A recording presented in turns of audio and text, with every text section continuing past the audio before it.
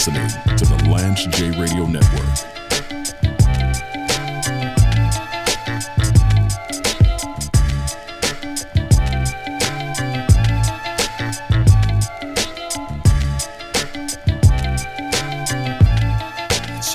Chucker, yo, it's the ark in the flesh. Of course I'm fresh, yes, I'm living for the funk like I was Lord Finesse. Last night I screamed till I lost my voice, I guess. Had a few things left to get up off of my chest, like I'm facing the fact that I'm not what my mom wanted. Only gold plaque that I got after Quran on it. I flip your eviction notice over, wrote a song on it. Like to hear it go. Light your spirit, clear your soul. If I would've known that tonight was ladies' night, I would've stopped and swabbed my balls with the baby wipe in the van. Hold your sorry little life in my hand. Watch me toss it in the sky and swing right for the stands. Battling these like trying to ride your bike in the sand. I'ma eat one more helping, then I'm wiping my hands of you frustrated rappers. Must hate the fact that I walk in first have so much ladies gasping for breath, trying to catch me with the ass in the chest. I ain't trying to be rude, lady, I'm just passing the test. Got enough hassle and stress of one woman cashing my checks. I take the compliment and pass on the sex. We like brother, how you make them get down? Come straight to your town, vibrating the ground. Keep the people. There was never any point where I thought that here in the United States of America we were going to lose 2 or 3 million people to COVID-19. When I saw that number on CNN, I was like, that number reeks of the flaming panic that has come parallel to the pandemic. I said, that doesn't make any sense. If Americans are social distancing, it's going to be less. I mean, COVID's not going to get you through the blinds in your window. I mean, you're going to get it if you're out in public. If people have no public to go to and they stay at home, I thought it would be considerably less. We're starting to see some light at the end of the tunnel of this crisis. And I think that we now have to start thinking about what is life going to be after COVID-19, because there's some things that are even bigger than the illness itself that can be instituted downstream. You're listening to the Paragon of Sports Talk Excellence, the Lance J Radio Network, coming to you live from Phoenix, Arizona, sunny Phoenix, Arizona.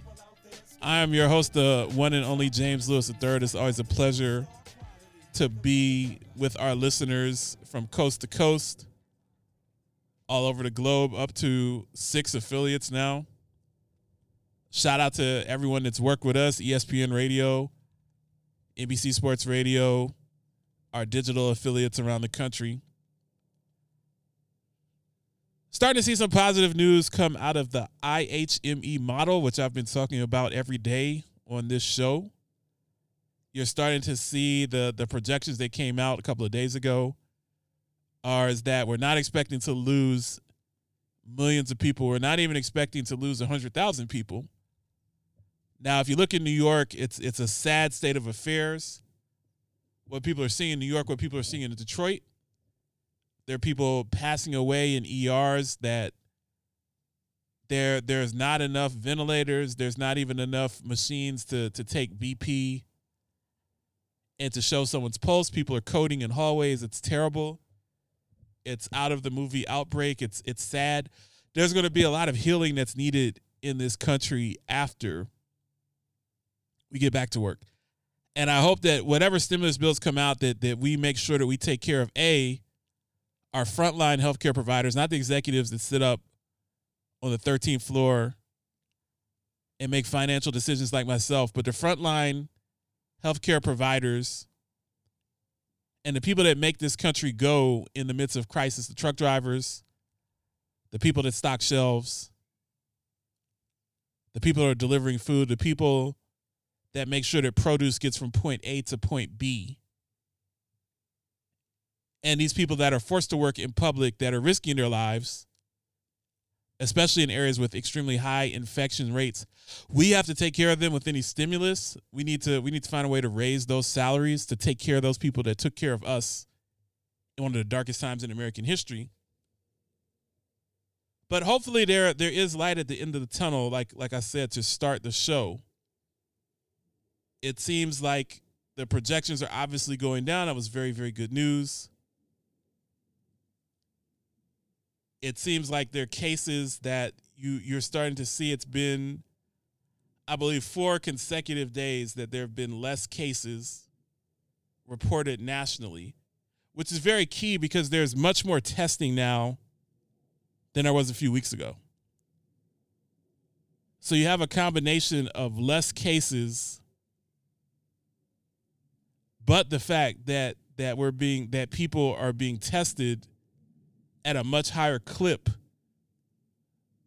which means that which suggests that the social distancing, all the measures that have been put in are going to work. Now, there's still a lot of people out there that believe in the herd immunity and that, hey, we should let as many people get this as possible and there will be people that die. However, if we flatten the curve, we'll be around a lot longer. I don't agree with that. I can't tell you if you believe in that you're wrong. I don't want to lose 3 million people. I don't want to be one of the 3 million people to be lost. I don't want any of my loved ones to be lost. To date, my family has not lost any loved ones. I'm very thankful and grateful for that. But I know somebody who has lost in England, has lost 6 family members in the London metro area to this in the last several days. So this is real. This is killing people. This is terrible. But I believe in American ingenuity. I believe in the American spirit. I think President Trump is a optical blight on the tapestry of American society. However, I believe that in spite of his porous leadership, that there are enough brilliant people in the United States and enough brilliant scientists and enough people that are out there grinding that can make this happen. And I hope that people are smart enough to stay indoors, to stay out of the line of fire. I was elated to see that in my neighborhood, they unscrewed the basketball hoops. So the kids went out there to run some full court basketball, as I've seen them do from my backyard on a daily basis. They went out there, there's only the backboard out there. So if you want to work on your J work, you're just hitting the orange square because there's no hoop. And I think that's a good thing. I saw kids, they were bemoaning and chagrined by the fact that they can't play full court basketball. We're expected, based on the IHME model, we are expected to peak in deaths over the weekend, and you can find the link to worldometers.info.coronavirus. This shows projections. This is the Johns Hopkins and Washington University model that shows projections on deaths in ICU and hospital bed utilization on a state-by-state basis. So you see that the infections are declining. You see that it seems like we're peaking in deaths. And companies are making contingency plans to get back out. You see China, Wuhan is not on lockdown anymore. And people in China are starting to matriculate with some sense of normalcy. And I'm excited about that. Now, I don't think that sports is as viable. I'm never a person I'm always in the middle. So I was never a pessimist. I never thought that 3 million people were going to die. That would be foolish. I mean, there are people with common sense, even if there was no ban on travel and ban on stuff. I know that I wasn't going out there when I found out this thing was killing people. I have Lyme disease. I'm in a higher risk than a typical 41-year-old. I'm not going to a bar to hang out, even if it was open. I'm not going to Cheesecake Factory or P.F. Chang's, even if it's open, because I value my life and I value my health. I have to go to Kroger to get supplies. I have to be able to bathe myself and clean myself. Amazon's not delivering because there's such a backlog. So you have to take some risk, but I would not put myself in the risk because I wanted to watch the Suns play the Warriors and I could get front row seats for $117. That would not be something that I would do. And I think a lot of Americans would follow the same suit, especially those that are in medium to high risk individuals. They would not want to expose themselves to this unnecessarily. But what I think is equally as interesting, if we have sports, if we don't have sports, I don't think it's the be all end all. If we're able to get sports and have people CGI'd, like I've said before, into the audience, you're not going to have sports with people. If you're able to do that, that'll be great. If you have a spring training model for the MLB out here in Phoenix, I'll tune in and watch the Orioles lose 115 games. I'll be happy to do that. But I want to talk briefly to start the show. What happens when this is all over? What's the end game here? And I want to be careful, even though I'm a solo artist at this point, and Rampage and I have made the investment and gone solo, and we own our distribution network. There's some things that are a little suspicious about this and that kind of make me wonder, that kind of have me on edge. First of all, what I've seen is that nobody global elite has perished from this, and that concerns me a little bit as far as what's the end game here. What's being allowed to happen with this? Nobody of prominence in the United States has been sick from this. I know that the UK Prime Minister, who would be considered a global elite, he was in the ICU, but he seems to be getting better. I think when it's the pestilence biblical plague that man doesn't have any control over and no cure to, it kills indiscriminately, right? Because Bill Gates and President Trump and Jeff Bezos, these guys are rich. The Russian czars and stuff, they're rich. They're flying around all over the world. They're flying into various airports. Now, it's on private planes. They're not flying on the same plane that me and you were sitting on. But these people are traveling. President Trump was at a rally shaking hands and kissing babies in late February, telling lies about COVID-19. It just seems strikingly suspicious that none of these people have had it when they've been around big crowds, they've been at big airports and very large events. That's very suspicious to me. That seems like a red flag that something perhaps sinister is going on. I'm not trying to do X-Files or Unsolved Mysteries Radio. That's not my shtick. But I'm just using my common sense. What also doesn't sit well with me is that, if you notice, this is happening in first world countries. Now, usually, if you go to the same website that I aforementioned to look at COVID updates, you can also pull how many people have died from malaria this year and died from HIV. There's so many people. If we lose 60,000 people to this in a bad flu season, and just a few years ago, we lost 81,000 people to influenza in the United States. We have already lost 300,000 people to malaria, 400,000 people to HIV this year globally. Many of those people in sub-Saharan Africa. Now, what's interesting to me is that Mexico, you have so many bridge crossings, Mexico, United States, Mexico, United States, Mexico, United States. It is also suspicious to me that Mexico, who's not a global power, is not seeing a lot of cases. They don't have a better healthcare system than the United States, surely. I find it very interesting that the countries that are most impacted by this are global powers, the United States, the United Kingdom, France, Germany, Italy, all big players globally. And then what is the end game? Because the third world has been dying of sudden and rapid illness for centuries and centuries. People are starving to death in places like Ethiopia and Eritrea and Somalia. People do not have adequate water in the Congo and in West Africa. Violence runs rampant in the Blood Diamond territory. I just implore people listening, watch what's going on in the news. I've seen stuff where they're talking about phrases like, quote, indefinite quarantine, quote, you'll have to get a vaccination for COVID-19 to be able to travel.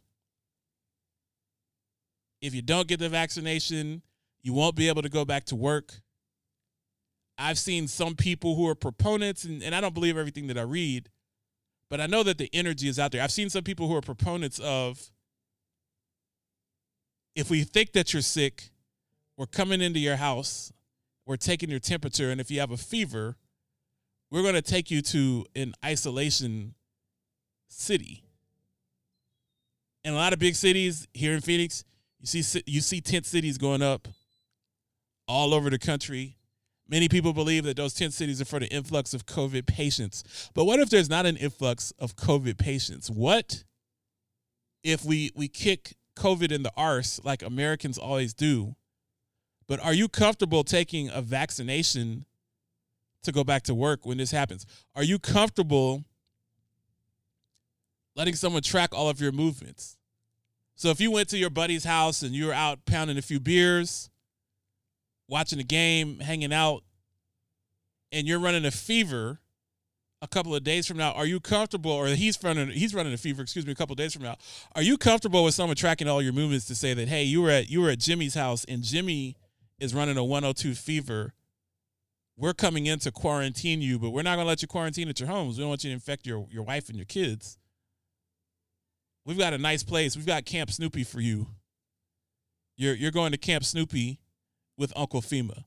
I'm not a conspiracy theorist. I'm not one of those tinfoil hat guys, but you got to watch what's going on here. You got to watch. If you don't see this stuff lining up and you don't see where this thing could go real sideways real quickly, you are not paying attention. Lance J Radio Network, Paragon 7 Studios. You are listening to the Lance J Radio Network.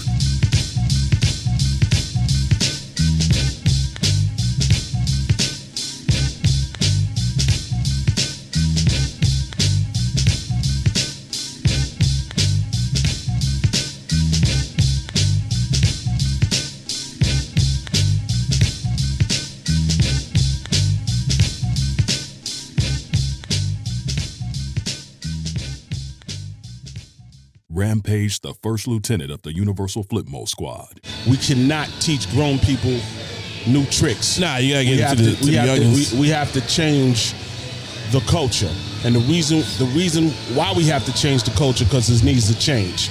So I'm in the school for 2 weeks. I had my first test. They get graded tomorrow. I'm teaching them the culture about putting playlists together like a mixtape, make their own mixtape. The best mixtape gets a platinum record or some headphones. That's dope. James Lewis. You know what I'm saying? Yeah. You get them cranks? Yeah. So plug for cranks. Or video game, because they got some gamers. All right. You know, I got some students and I got 20 students. Boom.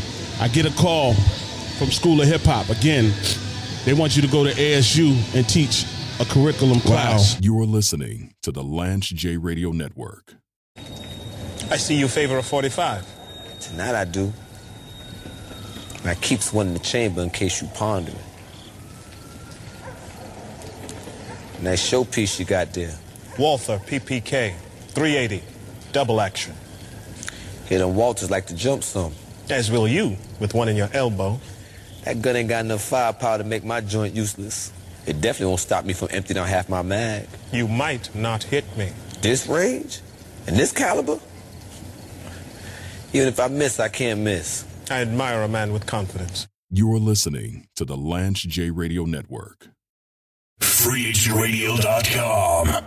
Free to play what we want, free to say what we want. FreeAgentRadio.com. Beat rocked and dropped the beat. You are listening to the Lance J Radio Network. Okay, let's begin. Here it is. Here it is. If I had to go to a deserted island, and I could take one album with me to listen to the rest of my life, it would be Mecca and the Soul Brother. I love you to death, cousin! What's going on with you, bro? It's that return to that 12, buddy! You know, it all started from Heavy D. He started, everything. And I was basically under him. And, he believed in what I was doing and stuff. And we worked together and experimented and, decided to, do music together.